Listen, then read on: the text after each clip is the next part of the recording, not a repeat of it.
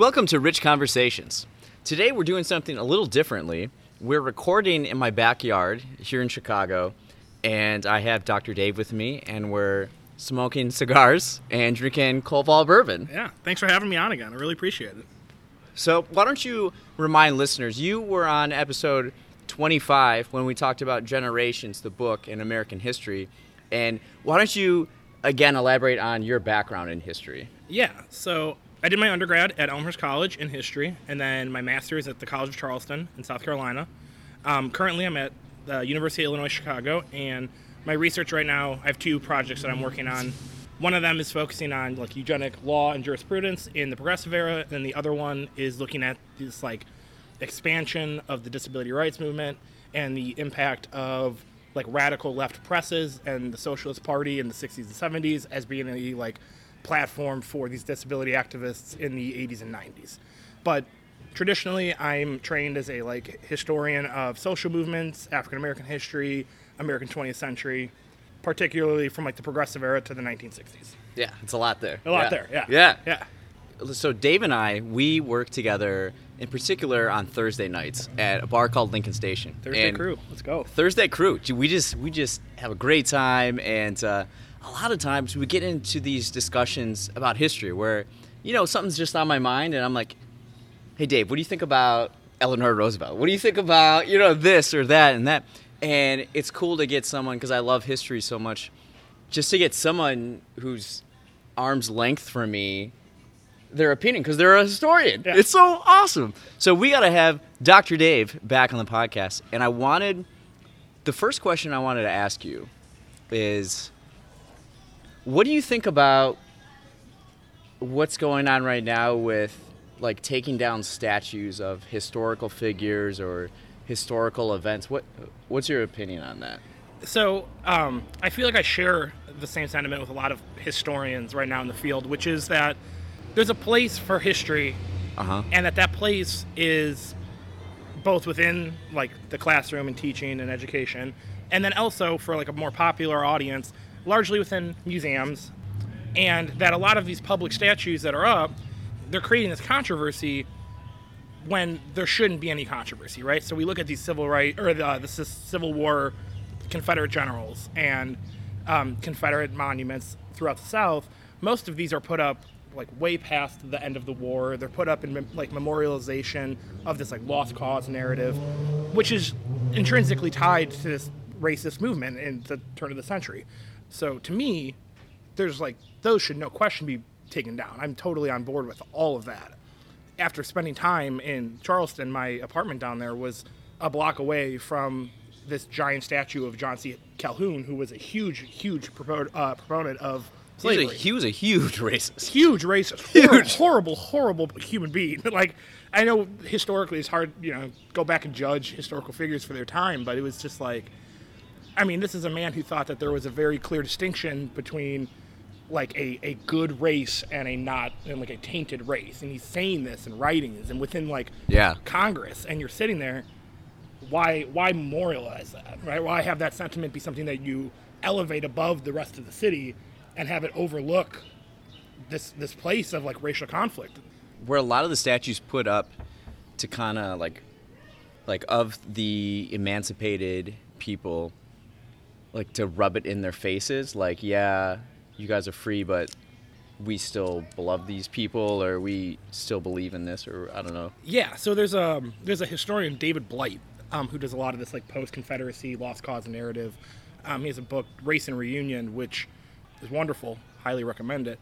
And one of the points within that book is that these this post-war resurgence of this Confederate memorialization doesn't come from the men who fought, largely because the men who fought are being suppressed within this Union-occupied South. You see this rise in the daughters of the Confederacy, right? So it's the wives, the really? daughter. Yeah. So it's a very gendered movement the original claim is to memorialize our fathers, our brothers who died in this conflict. But when you really look into it, it's largely just a platform that doesn't have any legs on it to show that we do want to support this white supremacist notion within the country, specifically within the South. So you see that rise right around the like early 1910s is like there's a resurgence, and then there's like another huge resurgence right around the civil rights movement, and that is totally that, right? It's 100% showing that there is still this notion of white supremacy in our country, and that we as in the like these southern racist movements, these like Southern Dixiecrats, are saying like, no, we want this very specific type of history to be identifiable with our state, with our city, with our region. Okay. Yeah.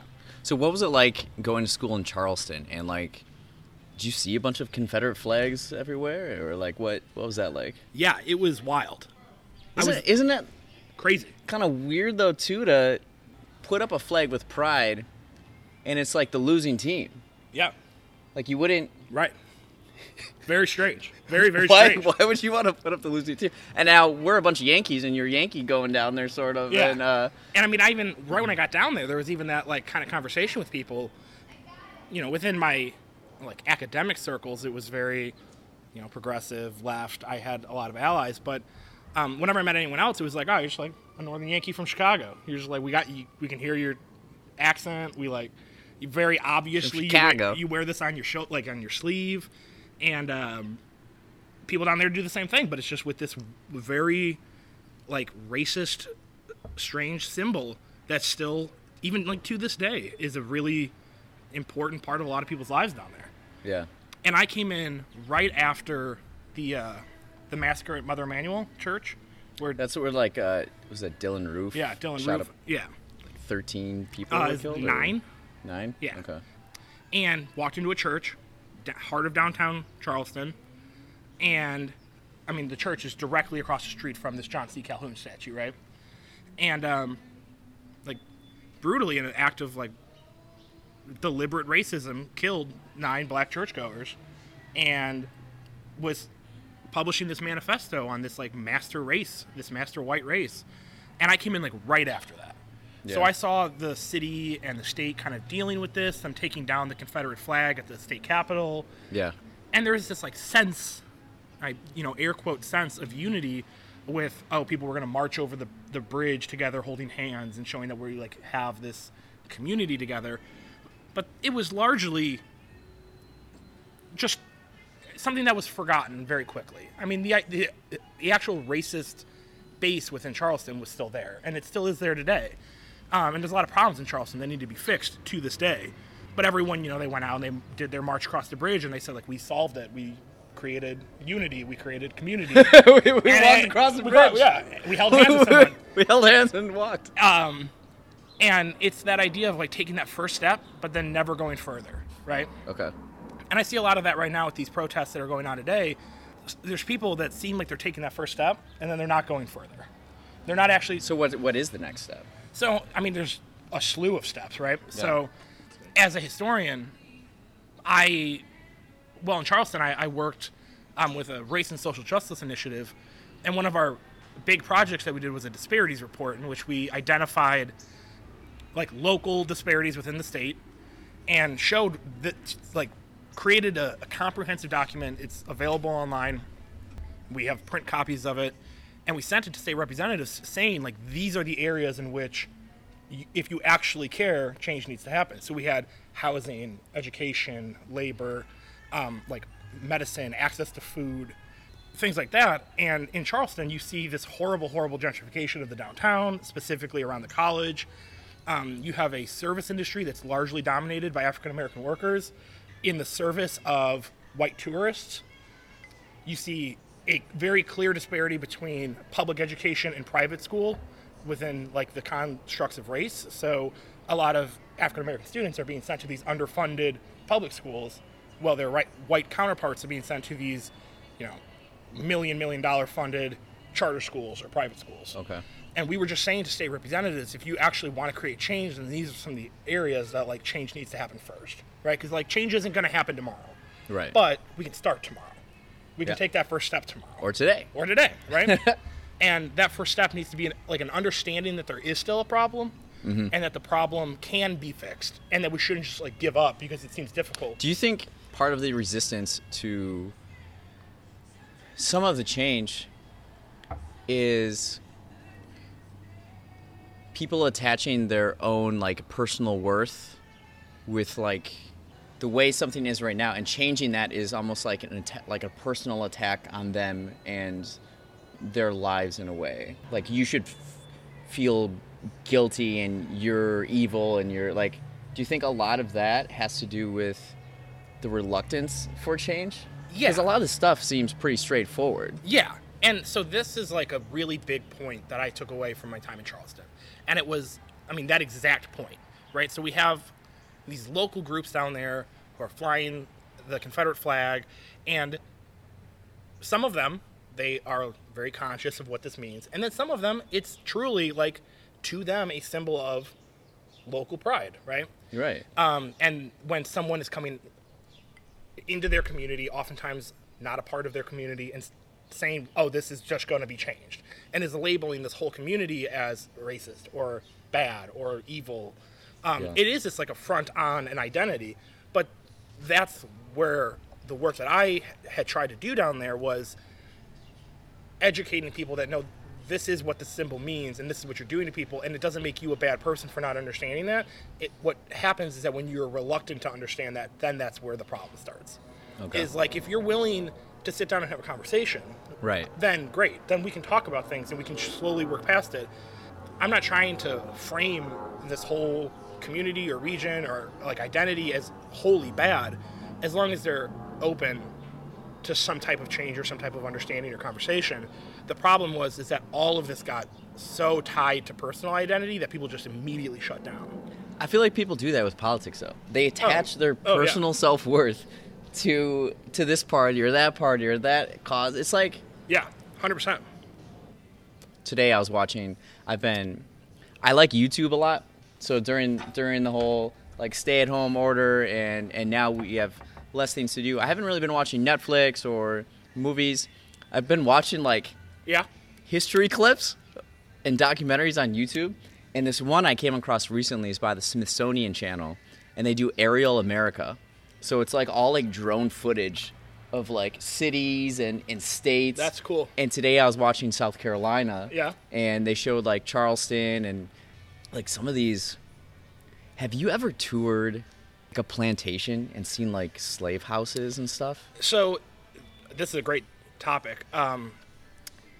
Charleston has like a ton of plantations that you can visit, right?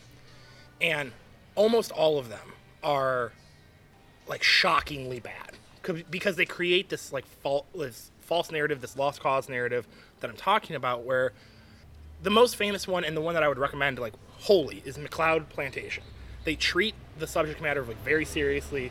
They show you the slave quarters, and they don't hold back on like they're talking about slavery and this institution within the country. But so many others. I have not found another one in the state.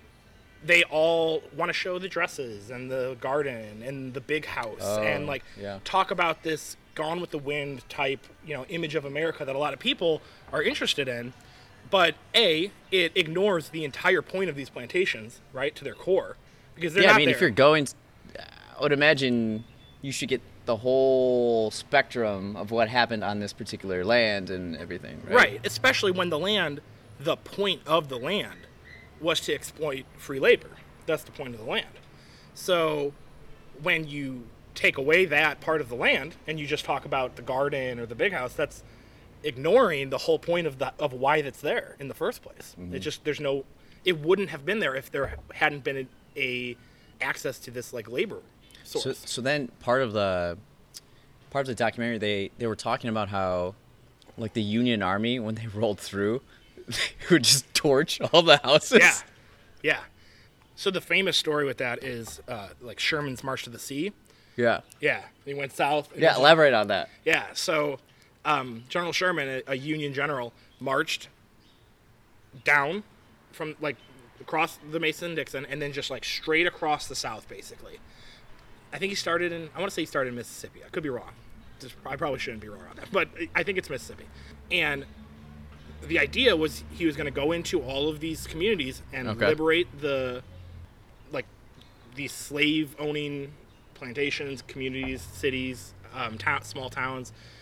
Didn't really have the resources to like fund or protect the people he was freeing, but had said like you could follow the army, I guess, and just marched directly across the country to the Atlantic and just burnt everything. And the idea was this scorched earth military tactic of, I don't want to leave anything there for the Confederate army to be able to use. Yeah. So I'm just going to destroy it. Which isn't, he's not the only general to ever employ employ that, of course. Not at all. I mean, these ideas, they go back like forever. If you look back at Roman and Greek like armies, they do similar things with a lot of communities, right? And then there's a huge like usage of this with the Russians in World War II. Like, the scorched earth tactic really becomes known with like this Russian and German conflict within the. Isn't that what like the Russians did to Napoleon as well? Mm-hmm. Yeah. And it's this idea of just like, we're just going to destroy the farm and then retreat, and then now the occupying army has no access to food or shelter, and they have to live in a Russian winter, so that's going to suck. Like, and that's what Sherman tried to employ in the South. And then there was, I think it was Savannah, and there might be one other city. I know Savannah for sure. He was so enamored with like the beauty and the architecture of the city that he didn't burn it, but he occupied it. And he goes across South, liberates these communities, destroys a lot of cities, and attempts to create a foundation for it to be rebuilt with a like pro-Union, pro-North, largely African-American based like political group movement coming out of this rejection of like the Southern Confederate ideology, right? What do you think about that? Like, we mentioned it before on the last episode of like Reconstruction. Mm-hmm. And I don't know as much about Reconstruction as I probably should, but isn't that tough to try to like, so the South loses and then the Union basically just comes in and is like, we're just taking over. And like anybody taking over a territory and not, I'm sure they weren't really listening to like, hey, what do you guys want? We understand that we just fought our brothers and, and that's so you can kind of see the resentment there too, right? Right. And then, I mean, this goes back to the point that you had made earlier about people being tied to these ideas, right? So now it's not just an ideology. Now it's, you're literally burning my home. You're burning my town. You're destroying everything. So that creates like even more resentment to this movement. Yeah. And on one hand, the idea is like, that's good. Like you tried to like secede from the country in the name of slavery. That was the entire point of your movement. What do you think about people? I call these people well actually guys, where like, well, the Civil War wasn't actually about slavery. It was about secession and states' rights and taxes and economics. Like, what do you think about that? So that's where I would go back to my very first point on that. This whole idea, everything we're talking about when it comes to this like movement and how we should consider it, comes back to education, because that's just wholly and ignorantly wrong to say that. Like, that's just not what it was. Because at the foundation, the whole economy was based on slavery and free labor. Right. And when you look at the Constitution of the South, that's like the foundation principle is the preservation of the institution of slavery. It's not about anything else. That's what it's about.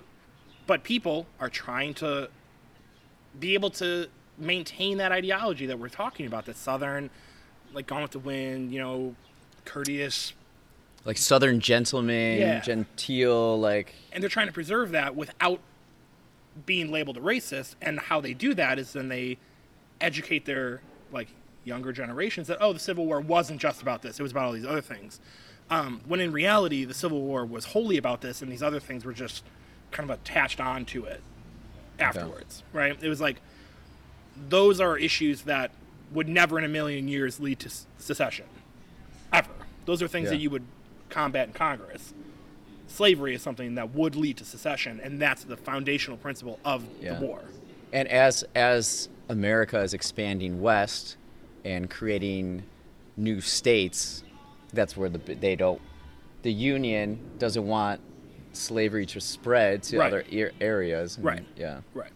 And the South wants to, again, maintain it and say that for every state that's free, we're allowed our slave state in the name of this like economic superiority, right? They want to maintain free labor because free labor is just an increase in profit. Could you also say the reason why they were so dependent on free laborers because they didn't develop industrially like the North or like other countries that were doing, so they were already behind economically, right? Yeah, I mean, definitely. I think that the development and the infrastructure of the South is like something that's discussed all the time in like textbooks and like high school education. They didn't have enough railroads to get around or whatever. And that's true. But again, it comes back, it wasn't true because they tried and failed. It was because they just never wanted to try. Because they just had this source, and they just felt like they didn't need to ever change. And they were making lots of money. Lots and lots of money. The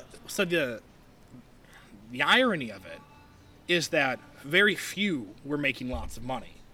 There's, in the South, still today, post-Civil War, there's a very, very, very, very poor white community that like fundamentally still identifies with this like Southern, largely racist ideology from this post-Civil War world. And I heard someone once explain it this way: the poor whites pre and post and during the Civil War, they wanted to maintain the institution even though they weren't necessarily benefiting from it, not because they just wanted their community to have money. It was because it was that American dream of, I too one day can get there. Yeah. And I too one day can own a slave. And I too one day can get myself to a point where I have this economic freedom. So even though I'm poor right now, and even though I don't own anybody right now, the option is there for me. And that option was enough to fight for. Yeah. Switching gears a little bit, but still kind of in the Civil War. What do you think of Ulysses S. Grant? I feel like I hear different things about him. Yeah. I mean, there's so many of these like Union generals and these Civil War soldiers that the irony of the situation is that people always try to make these distinctions for the South and say like, oh, it wasn't about this or wasn't about that, where the distinctions really can be made for these like Northern men who, a lot of them were fighting because they believed in what they saw as like the sanctity of the Union. And they weren't necessarily pro African American rights, or it wasn't that they were against it, but it wasn't that it was like a foundational principle to their life, right? They weren't these Northern abolitionists who were like coming down to fight, and this was their point. They were fighting because they saw this secession as an act of like being a traitor, and they're like, we're going to suppress the traitors in the South in the name of America. And there's a lot of that with Grant, even Sherman to a certain extent, earlier in their career. I mean, Grant's just like a cigar-smoking drinker who... Like we're doing right now? Like we're doing. So, to a certain extent, man after my own heart in that regard. Some Northern men up here, yeah. Didn't take any shit, was just comfortable with his decisions, whether they be right or wrong. He was going to do them his way. So what was his presidency like? A lot of alcohol, a lot of drinking. Now, his presidency... Well, he was like the first one to, after the presidency, make money like touring, and he wrote a memoir, and he's known more for that rather than his presidency, it feels like, right? Right. And there's a lot within his presidency of like this expansion to the West still. There's a lot of that going on, and like kind of creating and establishing like this new infrastructure out in these territories and this like the new country. And there's like so much history that can go back to that on whether the way that was handled was right or wrong. How so? What do you mean by with like indigenous? So so like a lot of pushing people onto like reservations. What years was his presidency? Is that like 1880s? Yeah. Late 70s, maybe? Maybe late 70s. Yeah, it's like 8 years after the Civil War. Civil War 65. Yeah. So there's a presidency, and it's like would have been late 70s. Okay. Yeah. Sorry, I'm so bad with my president dates. I'm like trash at it. It's like I like never ever got into the president biographies just because it was never anything that I like worked on really. So they're always oddly just this like tangent to my work where I like kind of don't pay that much attention to them unless there's like laws being created that I need to cite. And then even then it's just like I got that and then I move on from it. Now you have you've told me you have like how many books laying around, and they're all like research and they're thick and it's hundreds. So I just moved to a new apartment And was the hardest thing moving all your books? oh yeah, 100%. So it was the books that made it into my new apartment. There was 13 boxes full. How big are these boxes? We don't have the visual component anymore, but they're big boxes. Okay, yeah, you're showing me it's a pretty big box. Yeah. Each box probably weighed like 50 pounds. So you got your workout for the week. Yeah, I got my workout for a while. And then I brought like 8 boxes back to my parents' house just because I didn't have room for them.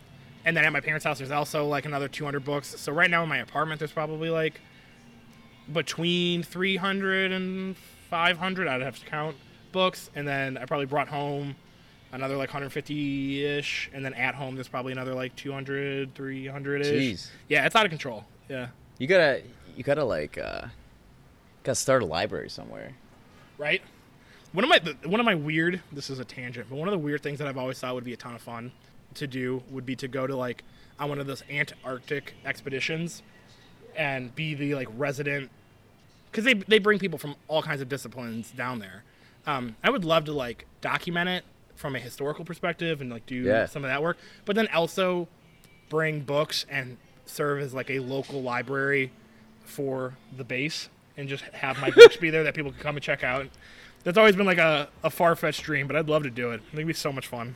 One of the coolest things I've seen at the Art Institute of Chicago, they had this exhibit on this AIDS activist who passed away, and I feel bad that I don't know the guy's name, but so I'm going through this exhibit, and one part of the exhibit, they just had all of his books. Yeah, and it was like, it was honestly where we're sitting to that fence and like up to like, past, like on that tree, probably like a few feet above the fence line. Yes, it's probably... No one can see me 15. Point this out, but the backyard here, I would say, what is that, like 50 feet, 70 feet? To the fence back there? Yeah. Yeah, I would say it's probably like 50 feet. Yeah, and it was just his books, and I was just like, that is cool. That's so cool. You know? Yeah, it's out of control, though. Did you see mine in there? Yeah. That is like barely a dent in there, and like a quarter of those are library books. Yeah. I checked out when the library opened up again. Yeah. I was like, oh yeah. And I love when the librarians are like the pharmacists for your soul. They like prescribe you like, this book is gonna, I recently checked out, what was it called? 12 Rules for Life, Jordan Peterson. Okay. And the librarian's like, you're gonna come back a new man after that. I was like, oh, all right. I had another one where I was checking out all these philosophical fiction books. Yeah. And he's like, bro, you're getting it in. Yeah, putting your time in. Yeah, mental gym. That's what a library is. Which is so weird as someone who like has so many books. Like never go to the library. You just buy the books. Which is a problem. Yeah, you have research. A lot of the stuff you have, they're like really obscure stuff, I'm sure. Yeah. And I might be able to find, a quarter of them or half of them or whatever at a library.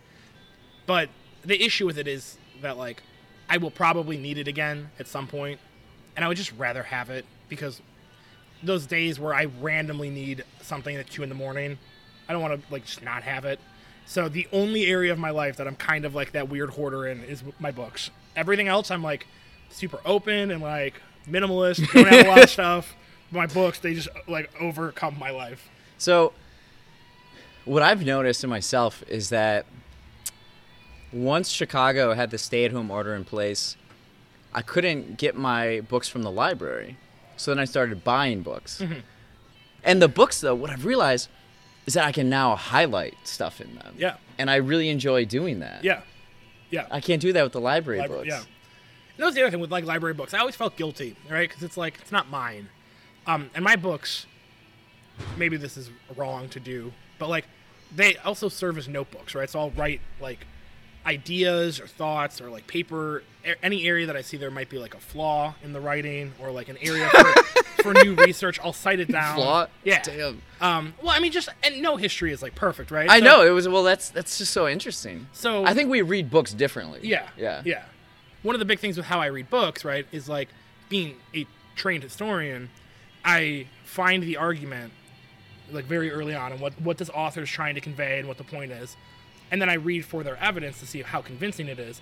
And I mean, these historians, they're like professionals, so they do a great job, but nothing's perfect. So there'll be areas where there might be an oversight, or where they either like explicitly took something out because they didn't feel like it touched on that story, or the book was like a dissertation that was created into a book, and those are very structured by like the university of the professor that just got their PhD, and because of that they're required to take more out. So I'll just like jot down like, oh, what about this law, or what about this idea, or maybe they were a little light on this theme here or there, and it just serves as a way for me to think about my own work and like how I can attack these ideas or whatever from my own perspective. Like I said, so the disability rights stuff that I'm working on right now, there are historians, like one of my favorite historians of all time, she her dissertation was on the long disability rights movement, right? So I'm using her dissertation for a lot of my work because it's super connected. But it just happened that like her work... What's her name? Lindsay Patterson. Lindsay Patterson. And it just so happened that a lot of her work within that dissertation focused on the actual grassroots movements within, like, across the country, and laws, and looking at the establishment of like Title IX. And she actually was like fundamental in this Netflix documentary, Crip Camp, which I don't know if you've seen. Highly recommend it. It looks at this camp in New York. It's like a camp for disabled children from like any age up to like 18, I think.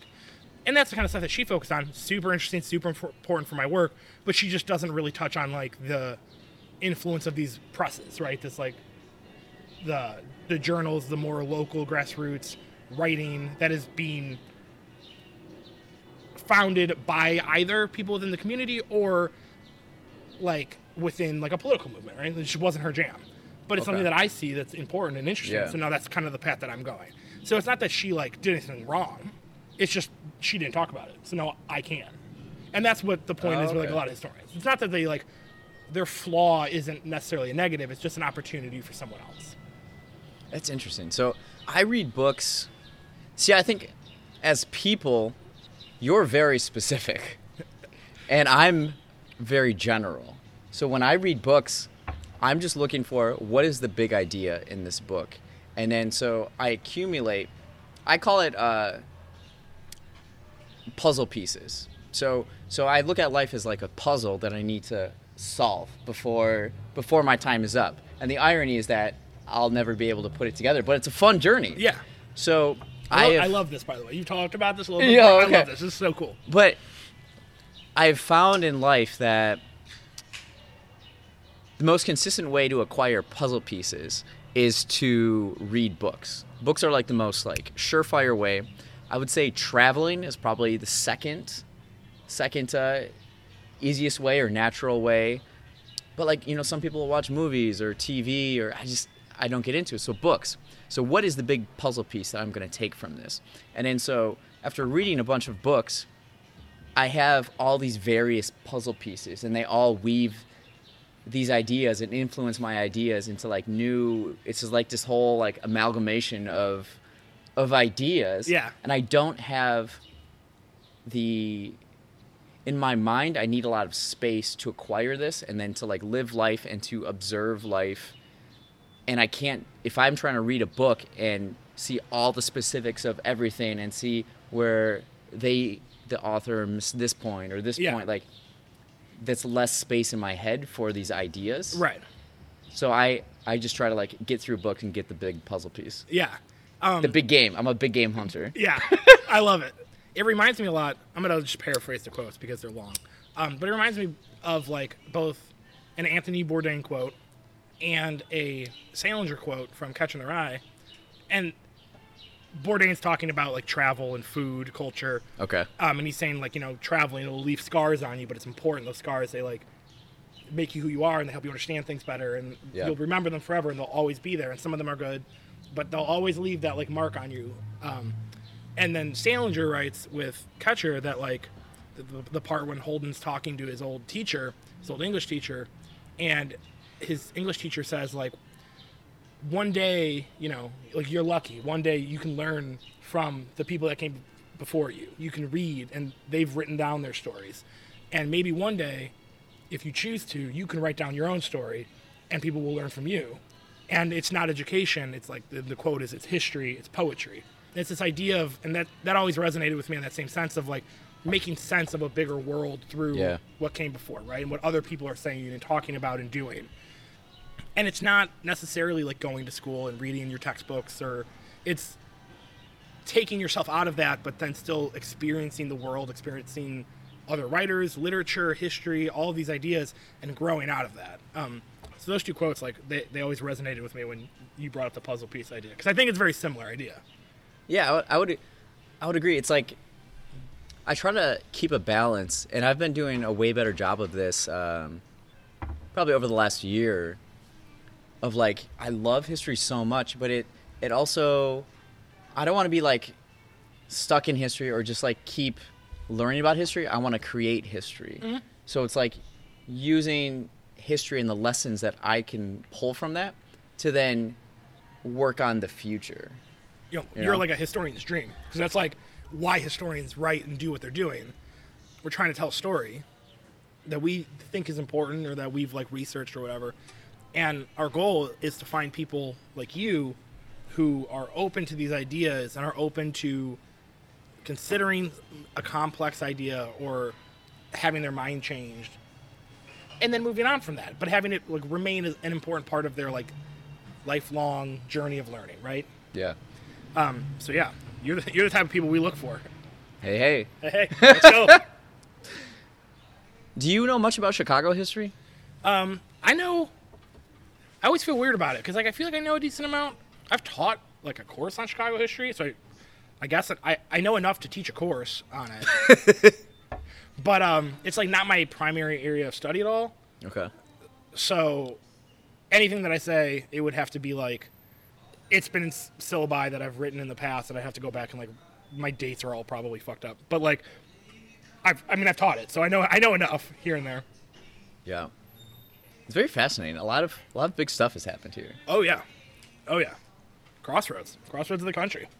Yeah, just off the top of my head, it's like, you have, well, that's too specific, but you have like Irish immigrants here digging canals because they want to get the waterway because they're like competing against St. Louis. Yeah. For the Mississippi. Yeah. And Chicago's a great point with all the Great Lakes, and you go through there, and then like.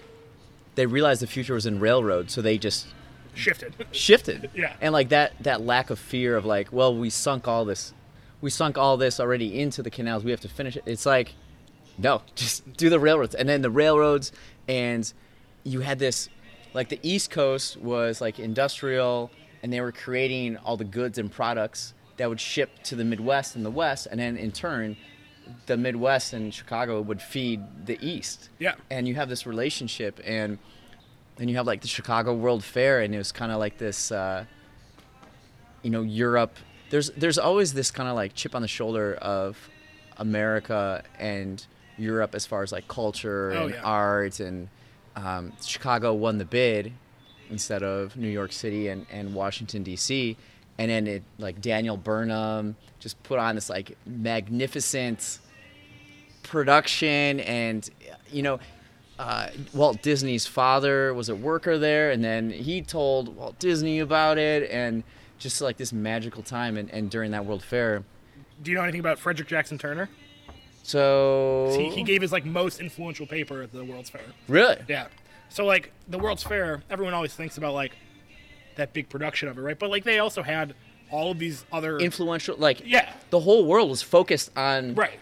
So they didn't have TV, they didn't have. It was like So just this professor from Wisconsin, comes down to the Chicago World Fair and gives this like lecture speech on a paper that he's working on about the West. This like final frontier, right? It's like Americans are going to push out West, and that's where the American identity and culture is in the development of this new land. Whereas like the East Coast, that's very European. It has this very European feel to it, right? For sure. And now as we're moving west, and west, you include like the Midwest and that with Chicago, but then you also go into these new territories that we're expanding out. And he's saying, like, that's where the real American is found, right? Yes. That's where, like, this identity, this true grit of, Yeah. like, Americanism is going to be on these small individual farms, the cowboys going out there and conquering, like, the indigenous populations and, like, conquering the land and conquering all the problems that they're going to encounter out there. Yeah. And that's going to be really where, like, this American identity comes from. Like, maybe the most influential American paper ever written. Like, you can make an argument that Frederick Jackson Turner is, like, the father of, like, this whole new wave of American history. And that was at the World's Fair, so. I think what's also incredible is whenever I go to art museums, I love looking at American landscape art. Mm-hmm. And it's these, like, huge, not murals, but, I mean, they're very large. And it, like, romanticized the West. And it was kind of like advertisements for the West in a way.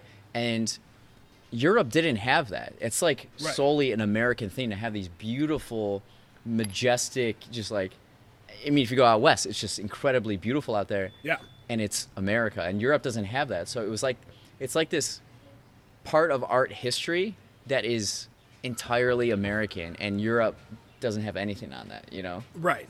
And there's, like, so many problems with that right off the bat. Just like, so it's fascinating. And I love all of those, like, paintings and, like, the old Manifest Destiny painting where you see all these, like, travelers going out west and they're being led by, like, liberty and they're, like, running train lines and, like, showing that we're going to create civilization in this untamed land, right?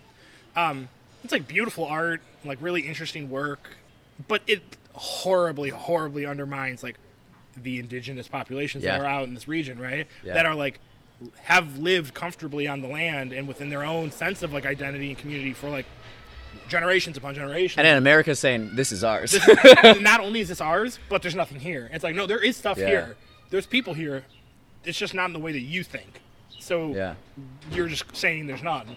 When, like, there are, you know, there are like indigenous empires out here that have their own trade routes. They're communicating with, like, other geopolitical groups, and they're, like, manufacturing things for, like, economic distribution, not just for, like, self-preservation and, like, use.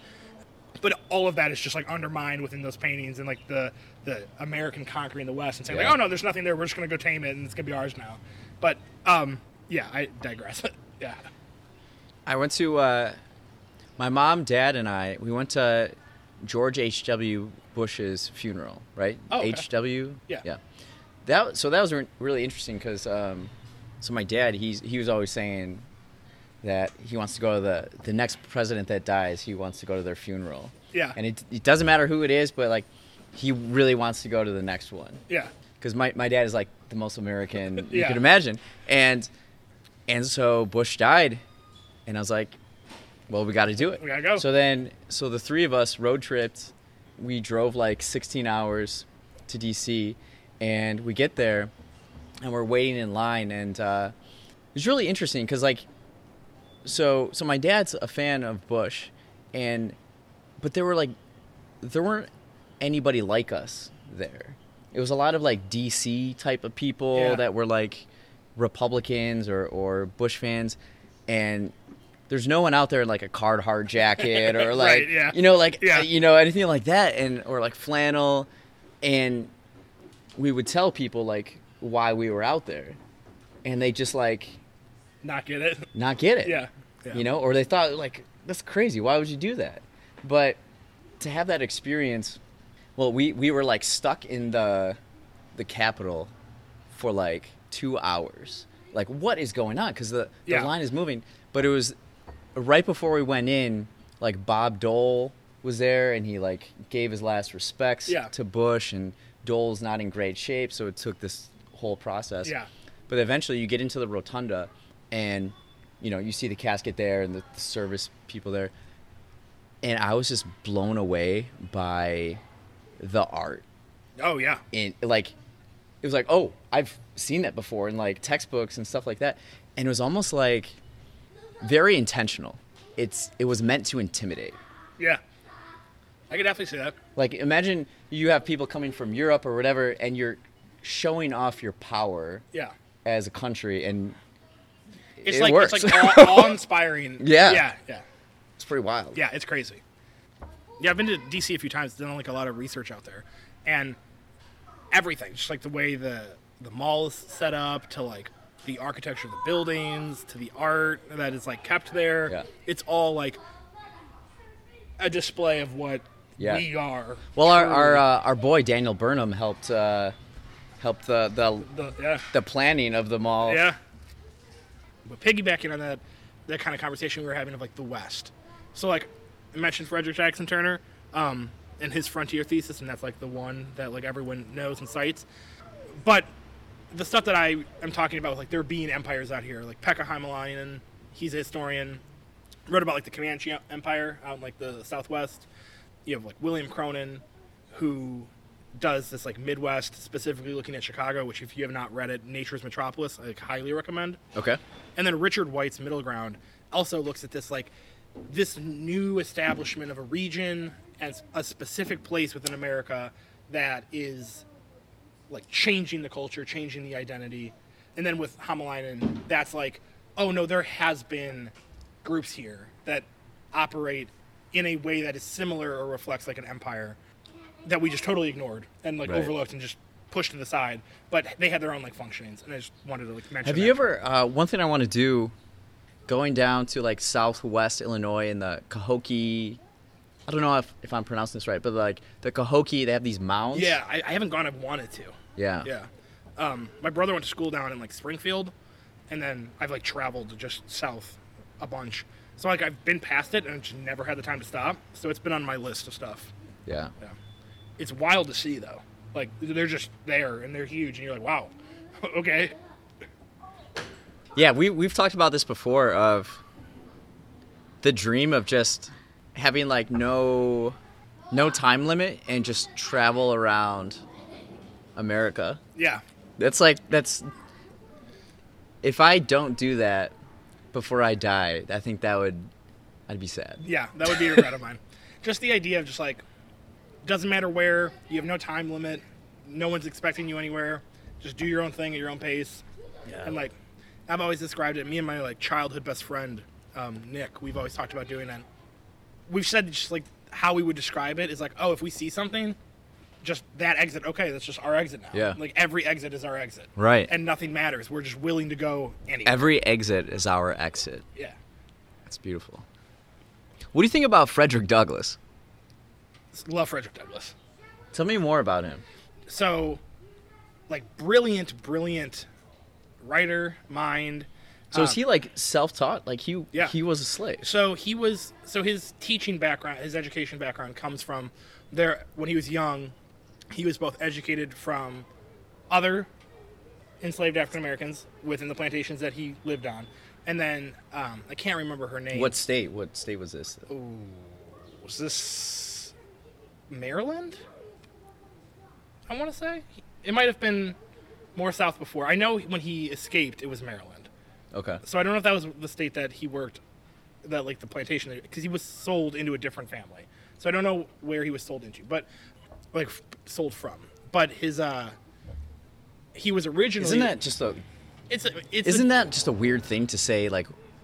Oh yeah. Where he was sold, like. Oh, it's talking about humans like commodities. I could go on this commodity rant for like hours. It's horrifying. Like, and there are so many great historians who have like looked at this commodification of humans, and that, I mean, if you want to go back to that original conversation we were having, like all of that stuff, like I could send you so many books from historians that are talking about like how humans are commodified and like the process of this. Like Amy Drew Stanley comes to mind, and like From Bondage to Contract, that's an incredible dissection of this process. And I mean, I'm digressing, but like that stuff is insane to even say. It goes back to that earlier conversation we were having. But back to Douglass. So he was also like kind of taught by the like mistress on the plantation he grew up on, and then someone told her like, no, don't do this. Like it's very dangerous to educate our enslaved population. So then she stopped. But that's where he like had further learned to read and write, and then escaped from slavery and became an abolitionist up in like the Northeast, and worked with so many like presses, abolitionist causes, published huge. He was going to like Europe and stuff Oh too. yeah, he was traveling to like United Kingdom and presenting like papers and writing like really long form essays on the damages and the dangers of slavery. And he might be like the most known, like notable, like enslaved writer that we've, again, going back to as horrible as it sounds, like produced within our country, right? Someone who transcended this institution of slavery and then like radically used their place within society to combat and fight that institution. Yeah. Yeah. There's a sneaky great museum in Chicago, the American Writers Museum, and they have this. It's not big, but they have this little area dedicated to Frederick Douglass, and they have his glasses and his pen cool. there, and I gotta check that out. It's pretty neat, yeah. Yeah, that's really cool. So I've checked out his narrative from the library before, but I didn't get to it. Is that something that like I should for sure the narrative read? of Frederick Douglass is great. I mean, I have it. I have like 2 copies of it. You just have one of my copies for sure. Okay. Yeah.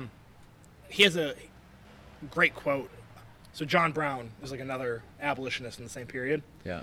White guy, detested the institution of slavery, and when John Brown was eventually killed for attempting to liberate plantations and like slave communities in the South, Frederick Douglass said, like, I'm willing to fight for the slave. He was willing to die for them. Like, it's just such a great quote about like John Brown is like. So do they work together or? So they had like worked in the same circles up in like this Northeast abolitionist movement. There's like a huge legacy of like abolitionist presses coming out of like the Northeast in this like pre and then during the Civil War. And John Brown he always felt like they weren't doing enough. Like it was like, okay, you could write all you want, but it doesn't mean anything unless someone actually changes what's happening in the South.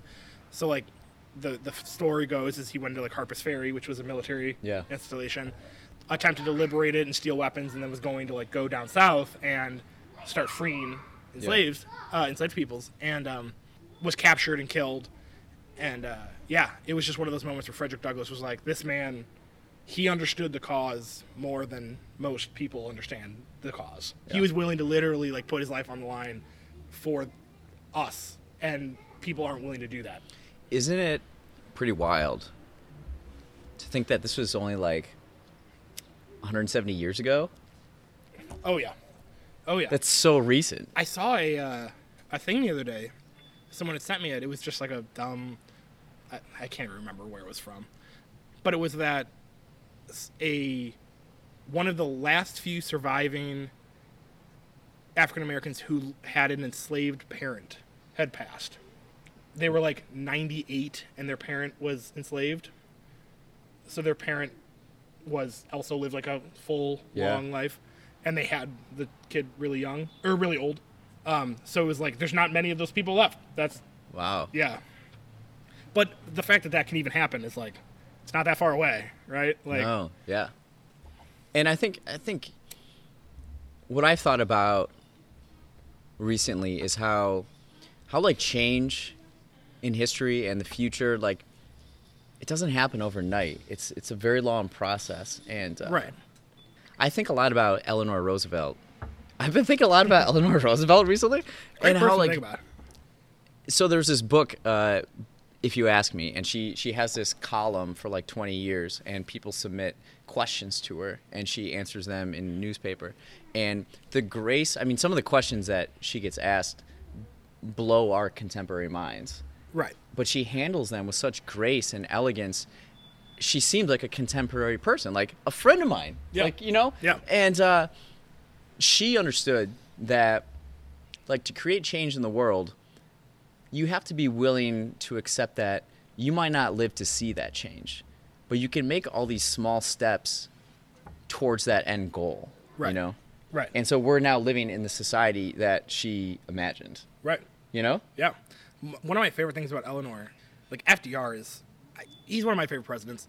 My master's thesis like heavily looked at his presidency and like the New Deal era and this like radical shift within like these young African American grassroots movements in the South that created like a coalition with the Communist Party and the Socialist Party, and at times they had like sent messages to the White House, and this would have been under FDR, James and Esther Cooper Jackson are like the two names that you would probably most associate with the Southern Negro Youth Congress, was the name of the organization. And Eleanor was the one who like not only read these letters, but then responded to the letters, and then also pushed FDR to like interact with these groups and say like, I understand that politically you need these Southern Dixiecrats to get reelected, but also like you need to understand that there's this grassroots movement here of these like young African Americans who are demanding change, and like she's working with them and influencing FDR to promote like this the New Deal is like a very white New Deal, and she's pushing him to try and add in these components for like poor African American communities in the South. And so many people just like ignore that or don't think about that when they talk about her. Yeah. And like she was like super passionate on it. Really? Like worked with like a lot of young African American activists in the 30s and early 40s. Yeah, she's great. Love her. So then this last question to kind of wrap up, because we're nearing like an hour mark for the podcast. What is the role of the first lady or the spouse married to the elected official, and how can they use that as a platform to create their own vision? Yeah, that's something that I've like had a lot of talks about with some of my friends and roommates. Because like I don't necessarily know off the top of my head. I've always thought that the first lady has a unique opportunity, or I mean, again, just first spouse, I guess, however that would be determined in our. Because that's what we'll probably have to say moving forward very soon, wherever it may be. Yeah. First man. That'd be kind of a cool title. That'd be pretty cool. That'd be pretty dope. I would totally take that title. I would take that. I would take that title for sure. I guess the way that I've always thought about it is like, there's no electoral process to that job, right? So you have the freedom to like push the boundaries. Yes. Yeah. And that sounds awesome. And that's always how I thought of it. So when you look at like any presidency, I always want that spouse, that first lady, to like, in some way, shape, or form, either promote like art or like quality or something that might be seen as like a controversial topic for a president, but they don't care. They don't. Yeah. They're not elected. They're not getting the most, so they can do whatever they want. And that's how I'm always disappointed if there's a like a first lady who doesn't take a more aggressive stand on that. I think we're kind of like having that right now. It's kind of sad. Just because I think there's a lot of work that can be done for, especially in like the state of our country right now, that can like a lot of good can come from that. It doesn't have to be. It doesn't have to be political. It can just be whatever, like just anything, whatever you want. Yeah, you can say something and people will listen. It's a platform. You have a platform, so use your platform. I love that. Yeah. Well, Dr. Dave, thanks for stopping by. Thank you so much for having me. Seriously, like I love coming on, and every time I come on, I feel like we just barely scratched the surface of like 100 more conversations we could have. So I'm always around. Happy to come back. Yeah. Well, thank you. Thanks for listening to Rich Conversations. If you enjoyed this episode, and if you're enjoying this podcast, please consider leaving a review and giving a 5-star rating. It helps other people discover the podcast and enjoy it as well. You know, algorithms and stuff, right? It'd be much appreciated. Thanks again for listening, and have a wonderful day.